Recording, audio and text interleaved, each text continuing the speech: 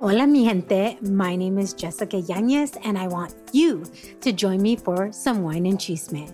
The Wine and Chisme podcast was created to amplify voices across communities of color, all while drinking a glass of wine. From wine talk, interviews, and recaps of all things pop culture, join me every Wednesday for the Chisme. Please make sure to check out the Wine and Chisme podcast and other amazing podcasts as part of the Latina Podcasters Network. Raúl. Sí, Pili. ¿A que no adivinas qué canción es esta? A ver.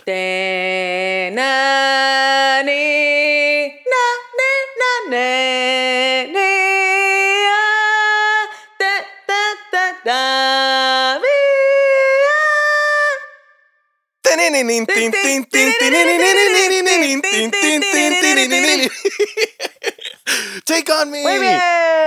Advertencia. Este programa te puede lanzar a la aventura de escuchar nueva música o llevarte de vuelta a casa a escuchar lo que siempre te acompaña. Escuche bajo su propio riesgo. Jack Daniels presenta Pili, Raúl y la música, tu podcast de confianza sobre el estado de la música en español y la gente que la hace posible. Yo soy Pili Montilla. Y yo soy Raúl Campos.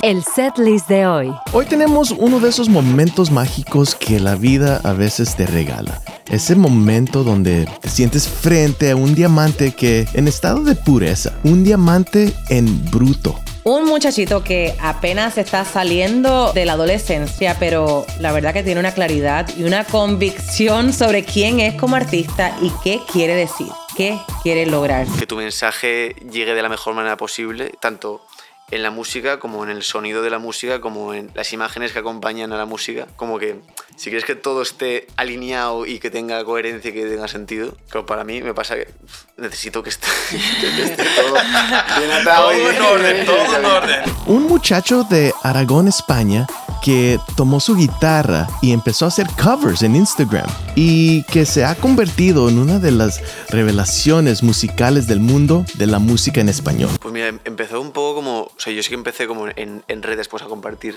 covers y las subía pues a YouTube y a Instagram. Pero como de manera muy... Pues esto lo subo porque me apetece, para mis amigos. Yo fascinada porque hoy conocemos y conversamos con uno de los artistas que más me entusiasma. Hablo de Álvaro de la Fuente, mejor conocido como Guitarricadelafuente. Guitarricadelafuente. Vamos a hablar de folclore, de la música española, de su tierra, del Festival Benicàssim y de cómo su carrera ha despegado como un cohete. Y nos va a contar de su disco La Cantera, el primero de muchos seguro. Nos conocimos en los Latin Grammys y quedamos fascinados, no solo con su música, sino con su vibra y su energía. Y así que bienvenidos, pónganse cómodos, sírvase un Jack Daniels y acompáñenos a conocer la vida y la música de Guitarricadelafuente. Esto es Pili, Raúl y la música. No estoy nerviosa, pero estoy bien contenta porque, y yo creo que todas mis amistades y ustedes todos que me siguen en Instagram saben por qué.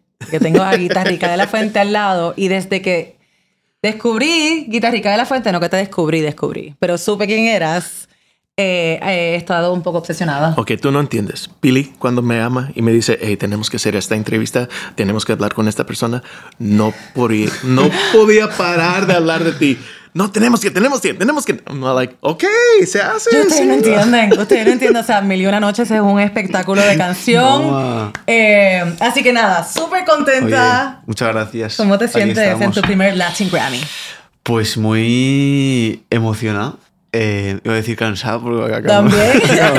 Un poco de jet lag, pero está bien, eso no, es normal. pero súper emocionado. También la primera vez aquí en Las Vegas. O sea que es un poco choque cultural porque es una ciudad un poco curiosa. Pero no, o sea, muy, muy feliz de estar aquí. ¿Es todo lo que imaginabas que era Las Vegas? Ahora viéndolo en persona. A ver, es como igual de lo que ves en las películas, ¿no? Sí, o sea, como todo, como un poquito de cada sitio, ¿no? Pues tienes un poco de Nueva York, tienes un poquito de París, Venecia, sí, pero con rascacielos. Disneyland. Sí, el Excalibur. De repente una montaña rusa en medio de la ciudad, así un poco random todo. Seguramente no muchas personas en Estados Unidos te van a decir lo que te he dicho, te voy a decir ahora. Pero yo he estado en Benicàssim ¿Qué me dices? Tú vas a estar aquí, pues se está riendo porque yo fui al festival de Benicàssim hace mucho tiempo atrás. Ostras. Sí, y pues cuéntame cómo es tu infancia creciendo en un pueblo como Benicàssim. Pero, ¿qué hacías en Benicàssim? En el festival. Hay un festival que se llama... Sí, pero que fue... ¿Y cómo lo conociste? Es que, obviamente, soy amante de la música, así que viajo mucho para ir a conciertos y festivales. Wow, ¿sabes? Básicamente a eso me dedico. Qué guay. Pues, claro, la verdad es que para mí, o sea, yo nací cuando el festival ya existía. O sea, justo hace... El FIB. El FIB hace, creo que 2 años, es cuando hicieron el 25 aniversario, creo que era, o el 30 aniversario. Y claro, al final, creciendo en Benicàssim ha sido como que siempre... has crecido como en torno a eso, ¿no? O sea, al ver pues, que cada verano pues, llega gente de fuera para ver un festival, artistas internacionales. Y ya no solo el FIB, porque hay más festivales en Benicàssim todos los veranos, que está el Festival Europeo de Reggae, el Rototom, festivales de reggaetón, de música indie. Entonces, como que siempre... O sea, creo que ahora, como viéndolo en perspectiva, dices, a lo mejor quizá el haber crecido en un sitio como este, en el que ves como tantos inputs de fuera y de gente de fuera, de artistas extranjeros, como que creo que marca un poco como tu influencia musical un poco también desde pequeño, ¿no? Claro, y también es como una dicotomía ahí, porque es un pueblo bastante...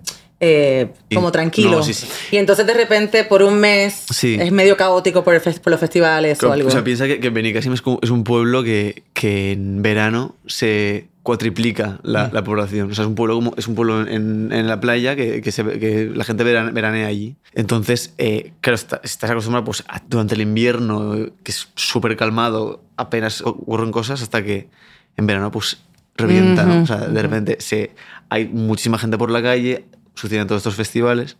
De hecho, claro, desde pequeño recuerdo, al FIB sobre todo, antes venían muchos británicos. O sea, yo vi a Depeche Mode, él es súper fan de Depeche Mode. Vi a Depeche Mode, The Strokes. Ay, ¿quién más? Pete Doherty. Exacto. Yo me disfrazé de Pete Doherty en un carnaval. ¿Que eres el exnovio de Kate Moss? Sí, justo. Sí, exacto. Porque él tiene una banda y lo fui a ver también. ¿Eso fue este Halloween o cuándo? Cuando yo ni sabía quién era. O sea, tocó en el FIB. Yo no sabía quién era, yo era pequeño y mi hermana me dijo, te voy a vestir de Pete Doherty en carnaval. Y yo recuerdo, yo iba vestido, porque mi hermana me lo había dicho, yo iba con el sombrerito, con la camisa, todo desaliñado, con la barbita y un piti falso. Pero eres el más cool. Claro, debería serlo, sí. Oye, ¿y qué estabas escuchando de niño cuando estabas apenas escuchando música? ¿Qué escuchabas? Pues, mira, yo recuerdo mucho, o sea, como cuando empezaba a ir al FIB, es como que no me interesaban los grupos que había, porque era como la gente iba al FIB, o sea, como es lo que sucedía en el pueblo, pues es lo que hacías, ¿no? Y, o sea, recuerdo como mi primer concierto del FIB fue, pues, o los Kaiser Chiefs o Arctic Monkeys, uno de estos. Y, de hecho, que esto sucediera, o sea, el empezar a ir a estos festivales, cuando coincidía pues, cuando tenía pues, 16, 17 años, que empezaba a tocar la guitarra y yo empezaba a escribir, y cuando empecé a escribir, escribía en inglés. Es como muy inspirado en esto. Hasta que creo que fue como ahí cuando me alejé un poco como de esos géneros y empecé como, sobre todo como a escuchar como mucha música tradicional quizá, o a conectar mucho más con la música tradicional pues, de España y también sobre todo de Latinoamérica, que algo como que está descubriendo y me conectaba mucho con ello. Y al final yo creo que el empezar a escribir en español es como que cuando escribes en tu lengua materna como que es la manera más honesta de escribir, ¿no? Y de expresar las imágenes que quieres contar y que sea de manera más sincera. Y desde entonces, o sea, es como que me encanta... O sea, escribir joder, es que es una lengua preciosa, joder. Hablando de lo que estás visualizando, ¿no? ¿Cómo es tu proceso creativo? Tú cuando te viene primero una imagen y de ahí empiezas a escribir, lo ves como una película, ya tienes como el video, porque obviamente la parte visual es una parte esencial de tu proyecto artístico. Sí. Tus videos, de hecho estás nominado por uno de tus videos. Es parte esencial de tu arte, o sea... Pásanos sobre por tu proceso creativo. Pues yo creo que... O sea, creo que a la hora de escribir sí que me pasa mucho que Soy alguien que cuando tengo una idea como que la tomo muy rápido, pero también la abandono muy rápido. ¿Sabes? Como que tengo como la certeza de que esto es una buena idea, pero al tiempo digo, no es tan buena, entonces como que la dejo de lado. Entonces muchas veces me pasa que toda esta bolsa con ideas dejadas que tengo, como que de repente como... Al final es como un puzzle que vas uniendo estas piezas y que como que juntas tienen sentido. Entonces siempre me pasa que en muchas canciones, sobre todo en este álbum, siento que como cada canción tiene como muchas referencias diferentes de haber cogido pues todas estas ideas como abandonadas y juntándolas de nuevo, que al final como que cobran sentido cuando se unen. ¿Y cómo hiciste para que una conecte a la próxima y a la próxima y a la próxima? Porque si son de diferentes ideas, ¿cómo...? Pues mira, por ejemplo, en el disco hay una canción que se llama... por ejemplo, que se llama Antes de que quieras olvidar. Y es una canción que yo empecé hace... O sea, como que la melodía la empecé hace mucho, o sea, como mucho antes de empezar con el disco. Y que para mí era como... tenía que ver pues, con una canción de cuando murió mi abuelo, pero de repente como que al tener como esta influencia de música latina, pues de repente empezaba a incluir pues palabras como añejo y bacano o amazónico de luz, cosas así. Y la canción acaba con un trozo de una canción de Woody Guthrie que se llama Jarama Valley. O sea, esto es para explotar un poco la cabeza, ¿eh? Pero claro, es que no lo entiendo ni yo al final. Vamos, no te preocupes. Pero, o sea, al final es como que en esta canción está como, para mí, como reflejado como un poco como si fuese lo que... las tradiciones como latinoamericanas que me han inspirado y con al final una canción que se llama Jarama Valley, que era una canción que cantaban los americanos que vinieron a España en la guerra civil a luchar contra los fascistas. Y me parecía muy, muy bonito el como poder unir en una canción como una canción de folk americano que hablase de España, ¿sabes? Se habla del Jarama Valley, que es un valle no sé si en Madrid o donde ocurre una batalla. Entonces como para mí era como la unión de estos dos folclores que hablaban como de esta conexión, ¿no?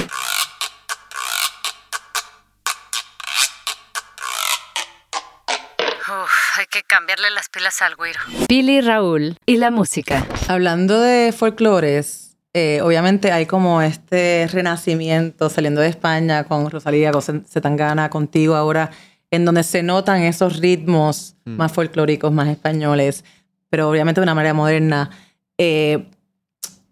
Antes eso no era, o sea, cuando nosotros nos criábamos, como esos sonidos no eran cool. No. Ustedes los están haciendo cool. ¿En algún momento en tu vida pensaste como, no, esto es de viejos o algo y ahora es como una manera de reconectar con tus raíces o en verdad surgió súper orgánicamente? Yo pienso que esto es, claro, es algo muy generacional de nuestra generación, porque yo pienso que quizá hace 15 años a lo mejor las músicas tradicionales o las músicas más de raíz, incluso el flamenco, como que los jóvenes no conectaban con ello, ¿no? Y sobre todo también, yo creo que en España algo que ha pasado es también pues, en los últimos 50 o 60 años, también como que la música tradicional endémica de cada lugar está asociado pues, o sea, ten en cuenta que cuando la gente abandonaba la ciudad, abandonaba el pueblo y se iba a la ciudad, como que dejaba atrás esa vida de la que estaba huyendo, ¿no? De alguna manera. Entonces, al igual que el estilo de vida, pues dejaba como sus tradiciones y su cultura, que quería como rehuir de ella para ir a la ciudad y renovarse, ¿no? Entonces creo que nuestra generación, al no haber vivido ese momento y sobre todo como al haber tenido como todos estos recursos y estos archivos a estas músicas antiguas, hacen que la hayamos visto, creo que de otra forma, ¿no? Y que nos inspiren y que tengamos como un relato del pasado que no hemos tenido.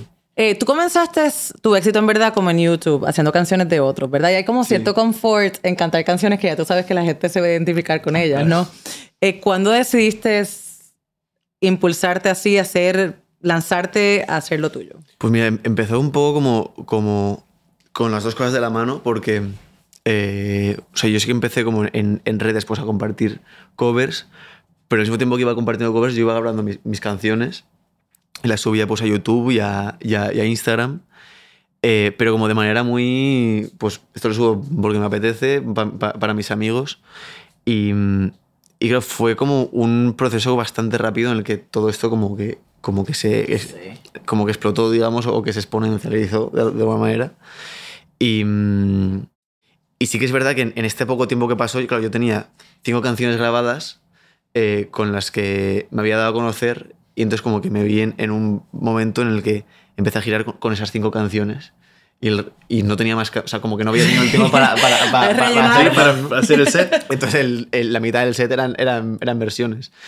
Y sí que estuve como mucho tiempo pues como rodando de esta manera, y llegó un punto pues como que sentía que estaba como dando solo un atisbo de lo que yo quería contar, ¿no? A la gente. Y por eso para mí el haber tenido como todos estos casi 2 años y medio en haciendo este álbum ha sido como súper reconfortante y súper... como que me ha abierto como muchos caminos en lo personal y en lo profesional, porque he sabido reconocer cuál es el camino para tomar, ¿no? O qué es lo que quiero hacer, o saber, vale, como definirte a ti mismo también un poco para adentro. Uh-huh. ¿Te sientes que estás listo para la fama? Es que, no sé, quiero decir...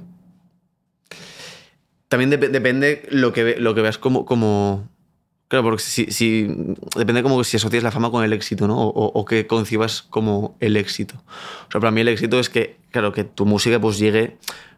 No que llegue a cuanta más gente posible, que si es así, bien. Pero que cale profundo. Que cale y que la gente, sobre todo como que sean canciones que puedan perdurar, ¿no? Con el tiempo y que... Igual que las canciones que seguimos escuchando hoy de hace 50 años, pues son canciones que han perdurado y han acompañado a generaciones y que al final cuando una canción perdura en el tiempo va como cogiendo momentos, ¿no? O sea, en plan, como que... O cuando escuchas una canción y la asocias a una época en concreto. Eso es lo que mola. Sí, no, se nota que tu vibra es muy kind of go with the flow, muy relax. Pero cuando viene a hacer la música o una grabación, un video, ¿qué tanto de control freak eres? Pues cambia el modo de ser. O sea, yo soy bastante control freak. ¿Sí? ¿Sí? Ah, ok. O sea, no control freak, sino como bastante meticuloso, porque... Eso es control freak. Pero, o sea, yo sí que pienso que al final si tú... Por ejemplo, a mí me pasaba al principio que también como el nombre artístico, al ser como un seudónimo, digamos, es como que es una forma como de poner una barrera de que es como otra persona, ¿no? Y como tu alter ego. Sí. Entonces, para mí siempre ha sido como muy... es difícil como el contar historias que hablen de ti literalmente, ¿no? Entonces, una vez como que ya te das a conocer, es como que tu mensaje llegue de la mejor manera posible, tanto en la música como en el sonido de la música, como en las imágenes que acompañan a la música. Como que si quieres que todo esté alineado y que tenga coherencia y que tenga sentido... Pero para mí me pasa que es como que necesito que esté todo bien atado. Todo en orden. Yo quiero saber cómo los americanos pronuncian tu nombre. No Álvaro, obviamente, sino tu nombre artístico. Guitarricadelafuente. No, a ver, no... O sea, como que yo creo que al ser americanos intentar como poner acento como latino, como que lo exageran más y dicen Guitarricadelafuente. Es como que lo hacen más con más acento y todo.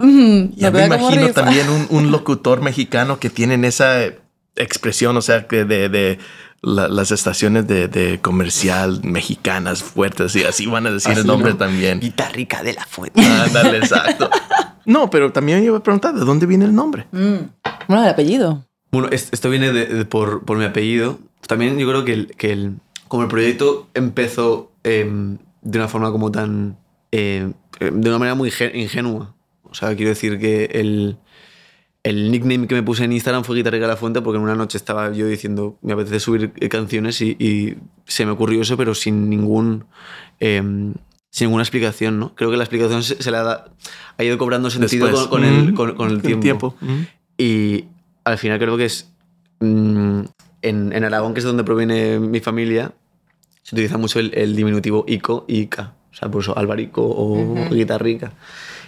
Entonces, como para mí la manera en la que sentía la música estaba como vinculada pues como a eso, pues al final a mis orígenes, pues era como una manera pues de estar representado, y también un nombre largo de cojones para que se te quede. O se te olvide y te lo tengan que preguntar 70 veces. Claro. Sí. O que lo pronuncien de maneras diferentes. También. O sea, mi nombre que es Pili nada más. Y me dicen Phil, Philly, Lily. Yo, en serio, son 4 miserables letras. Sí, Guitarrica está... Bueno, pero te dicen Guitarrica mucha gente. Guitarrica sí. Me imagino. O Guitarrita. Sí, eso sí me imagino. Pero esa guitarrita es como si tú estuvieses... Como triste, ¿verdad? Sí, como una guitarrita. Esta guitarrita pobrecita, ¿no? ¿Sabes? Pero guitarrica es como guitarrica. Claro, guitarrica. Rica, eso. Sí. Hablando de la guitarra, ¿cómo ese instrumento, que obviamente es tu instrumento, te sigue sorprendiendo? Pues es curiosa la pregunta. O sea, como que sí que pienso que antes para mí la guitarra era algo como indispensable. O que a la hora de componer es como que siempre partía de la guitarra. Y creo que, por ejemplo, con este disco y en estos últimos 2 años que sí que como que he intentado como invertir más tiempo en experimentar y en darle más vueltas a las canciones, mi manera de composición ha cambiado mucho, porque sí que creo como que en que la guitarra, de alguna manera, como que sea el punto de partida.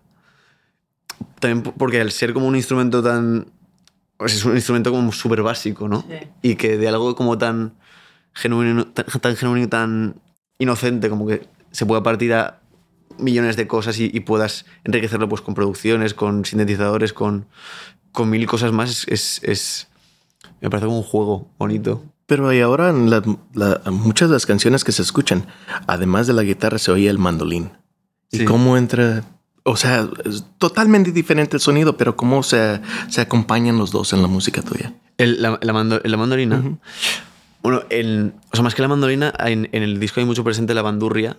Ah, ok. Que es parecido, pero es un instrumento como muy tradicional de Aragón. Y que es como la que se toca la jota, y que es la música regional de allá. Y...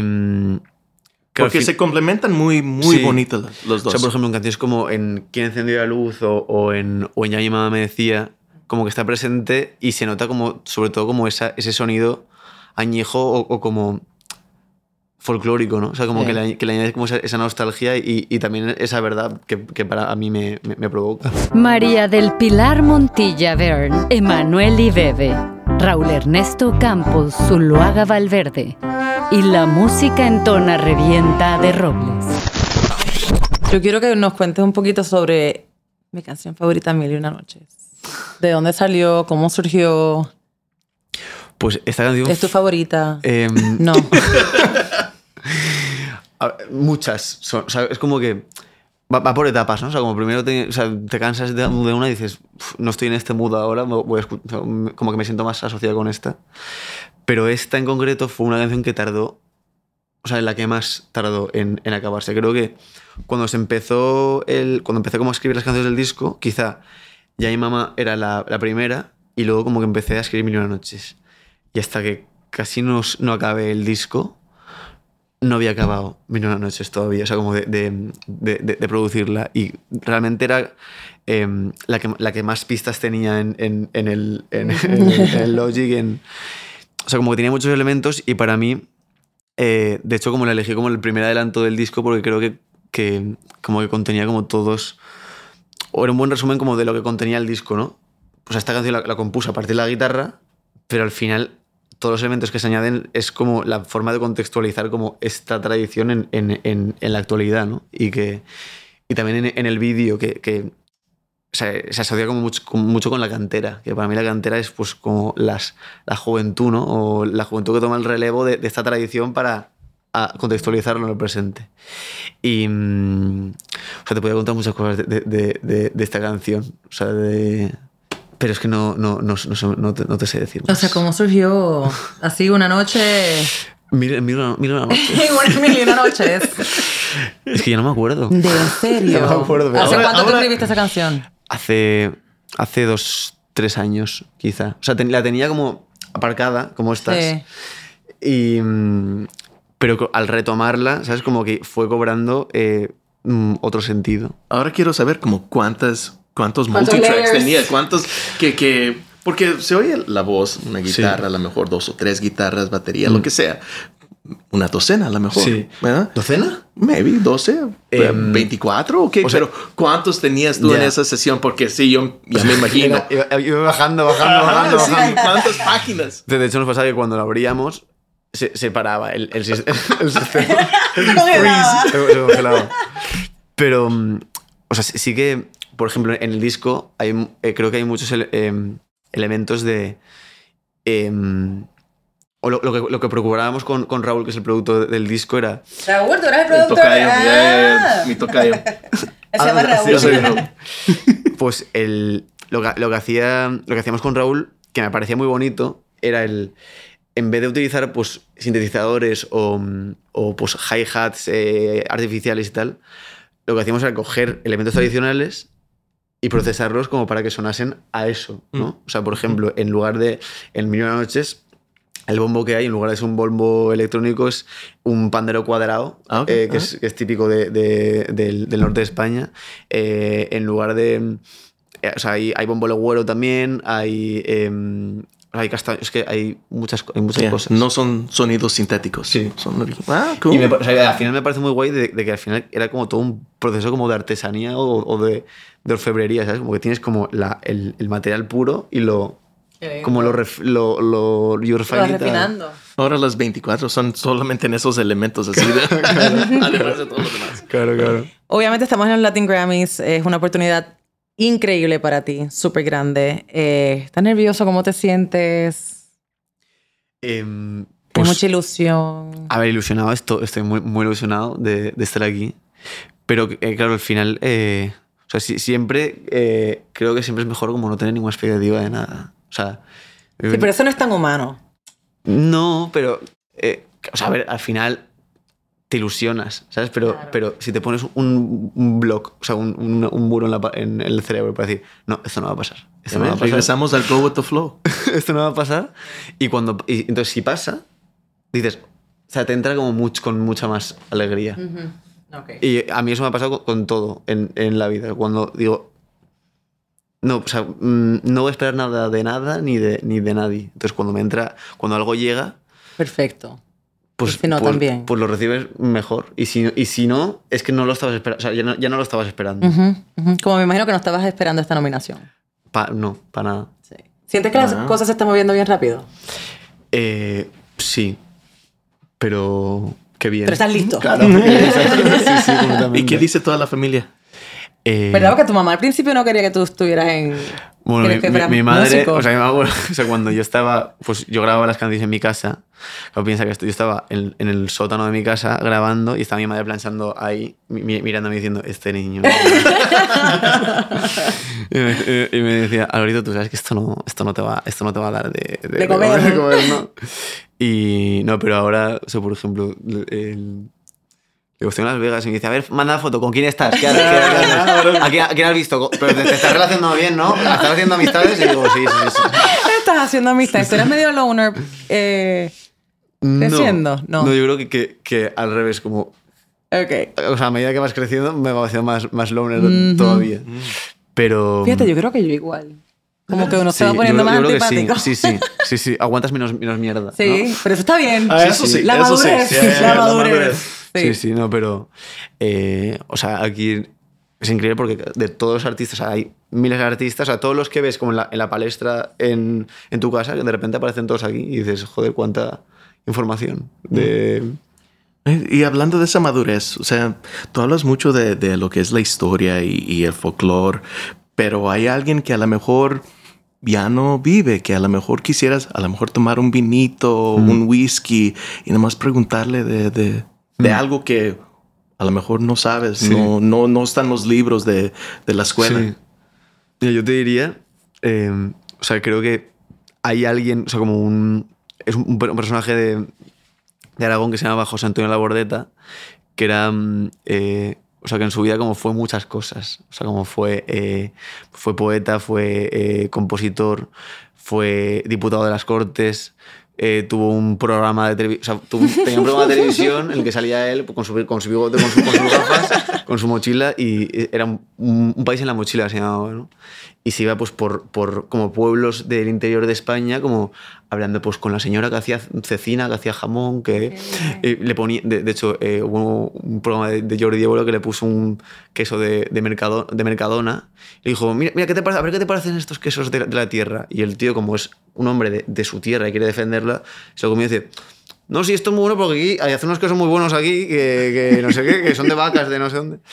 Y bueno, o sea, yo creo que me llamaría mucho la atención el saber como su opinión del presente ahora, ¿no? O sea, de alguien que siempre ha defendido mucho su tierra y las tradiciones. Y las tradiciones, como el ver su visión como del presente de lo que sucede. Y tomarme un vinito y un quesito, pero de verdad, muy bueno. ¿Qué es próximo para ti? Estamos en los Latin Grammys. Vamos a ver qué pasa mañana. A ver qué pasa. Pues todavía seguimos de gira por España. Estuvimos ahora en México y aquí en Estados Unidos por primera vez tocando. Y pues la gira sigue hasta el año que viene y volveremos a México, a Argentina, a Colombia y esperemos que a Estados Unidos también. Ojalá que vengan a Estados Unidos. O sea, ¿Estados Unidos es parte del plan? Sí, sí. Sí, qué bueno. O sea que aquí estaremos próximamente y con muchas ganas. Ay, sí. Lo tienen que seguir de verdad. Sí. La música está espectacular y obviamente me cae bien. Y ya me imagino que hay muchas canciones que no salieron en el disco que has escrito. ¿Ya tienes el próximo disco a lo mejor listo también? Pues fíjate que no. ¿De veras? Sí, o sea, como que... de hecho, tampoco hubo muchas que se descartaron porque muchas de ellas estaban escritas desde hace tiempo, entonces como que ya estaban focalizadas para estar en este disco. Y ahora es como que... al haber partido como de este primer camino, ¿sabes? Como, o haber hecho como un piece of work que determina como... que tiene como su principio y su fin, es como que ahora como siento como más fácil el determinar qué va a ser lo siguiente, ¿sabes? En plan de decir, vale, sé que ahora quiero ir por aquí y quiero utilizar este tipo de herramientas que no sabía que tenía. Claro. Entonces como que ahora estoy empezando con este nuevo disco que no sé cómo va a acabar, ni qué va a acabar siendo, pero estoy muy ilusionado. Hay una última pregunta. ¿Con quién te gustaría colaborar? Ahora que especialmente que estás en los Latin Grammys y estás viendo, tú sabes, desde Jorge Drexler, Pedro Capó. Pues con mucha gente. O sea, pues con Jorge Drexler, con la Rosalía, con no sé, con Devendra Banhart, bueno, con Silvana. Silvana, que amiga de nosotros, estuvo en el podcast y hicimos un evento con ella. Divina, y la canción de ustedes, o sea, Guantanamera está hermosa. Qué guay, sí. Muchas gracias. Sí. Y nada, o sea, es que a ver, es que te daría una retaíla de gente, porque hay mucha Pero put it out there, Rosalía. Y aquí están todos, ahorita mismo. Mucha gente. Qué bueno. ¿Sabes que somos fans? Súper fans. Las órdenes aquí en Pili Rebe la Música es tu casa. Gracias, muchas gracias. Un placer. Raúl, como sabes, nosotros tuvimos la oportunidad de conocer de la música de Guitarricadelafuente a través de su publicista, Paul Dryden, ¿verdad? Que es un súper amigo de nosotros y un amigo del podcast.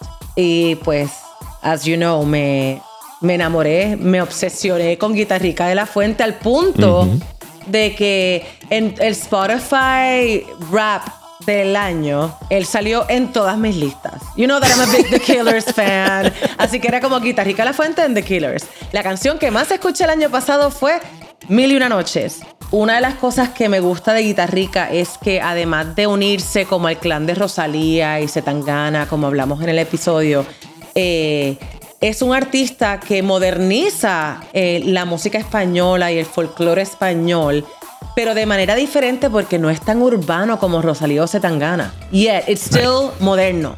He's flipping it. Y hablando de alguien como Paul Dryden, cuando él nos manda algo, siempre tengo que decir esto. This guy has his finger on the pulse. No sé cómo lo hace Paul, no sé, pero siempre es algo que I gotta do a deep dive. de escuchar la música. Full. Y de inmediato, porque I'm all like, okay, tiene que estar algo aquí que nos va a fascinar. Y sí, y después hablando con él, you get the sense de qué tan verdadero es, tiene una mentalidad muy joven que it's almost like endearing to see, porque he's just on the come up, he's just on the rise, apenas va subiendo este chico. En verdad yo me quito el sombrero con esta generación nueva que está saliendo de España, con cómo están utilizando esos ritmos tradicionales y modernizándolos. Y no me voy a cansar de decirlo a aquellos que nos están escuchando. Guitarricadelafuente es un gran artista. Así que si no has escuchado de él, te lo ruego. Vete a Spotify ahora mismo o donde sea que escuches música. Y como dice Raúl, check him out. Pili, a mí me encanta ir a diferentes países y conocer la gente y la vibra. Y lugares como México y ir a CDMX que cambia cada rato. O sea, si vas 6 meses y después en otros 6 meses vas a ver un cambio grandísimo. Yeah. Y cuando él nos platica que él estuvo en México por 1 mes, o sea, se nota, ve las diferencias, ve las culturas, los cambios que están pasando y es algo que de veras va a influir la música de él. Y es lo que va a incorporar y por eso el sonido de Guitarricadelafuente es algo que no es lo tradicional de español, pero sí, como dices, es una vibra que es totalmente diferente, pero al mismo tiempo toma ese homage a la música tradicional, que es algo que normalmente no se escucha en artistas jóvenes que están tratando de hacer algo diferente. Y he's really making it his own. Yo creo que es importante lo que él dice. Él menciona que hay muchos artistas tanto en México como él se dio cuenta ahora viajando a México y en España. Y aún en Puerto Rico también con Bad Bunny se ve que estamos regresando a las raíces de la cultura de esos países. Así que en México tú ves a alguien como, por ejemplo, en México son Rompepera o Los Cogelones. Son bandas que están sacando mucho de sus raíces. Y nuevamente, como mencionamos, Zetangana, Rosalía, Guitarrica, pues sacando muchos sonidos tradicionales de España. Y como mencioné, Bad Bunny, muchos sonidos tradicionales de Puerto Rico. Así que esta generación me gusta porque they're keeping their roots, their cultural roots alive. At the same time, making it their own. Me parece hermoso ese relato de su mamá, porque me lo puedo imaginar, ¿no? La mamá planchando diciendo, ay, Dios mío, ¿qué será de mi hijo? ¿Cómo va a ser? Y ahora viéndolo en los Latin Grammys, triunfando, de gira. Es un relato bien personal y bien bonito porque hasta mi familia, como que mis padres, por ejemplo, Raúl, hasta que murieron, como que me apoyaban 100%, pero no entendían bien lo que yo hacía. Pues hace algo de la música, Raúl, y es diferente. Estaba estudiando arquitectura y planeación urbana, pero llegó a esta estación de radio y ahora hace cosas con la música. O sea, siempre nos dices, no, tienes que estudiar, puedes ser un doctor, puedes ser un abogado, hay muchísimas carreras, pero uno no dices, no, tú vas a ser DJ, Raúl. Exacto. Sí, como que nunca entiende. Así que agradecemos que Guitarrica nos dio ese relato personal sobre su mamá y qué decía su familia. Estás escuchando Jack Daniels presenta Pili, Raúl y la música. Y aquí hablando un poco del folclore y su adaptación a la música contemporánea. Jack Daniels presentó Pili, Raúl y la música, una producción colaborativa de Rainbow Lobster. Idea original Pili y Raúl. Management Criteria Entertainment. Escrito por Marcel Raskin. Dirección creativa El Pana Rechedera. Diseño de audio Alex Funk. Locución Marley Figueroa. No se te olvide, más información, como siempre. Síganos en Pili, Raúl, en la música, en todos los medios sociales. Déjenos un mensaje y ahí charlamos un poquito. Conectamos.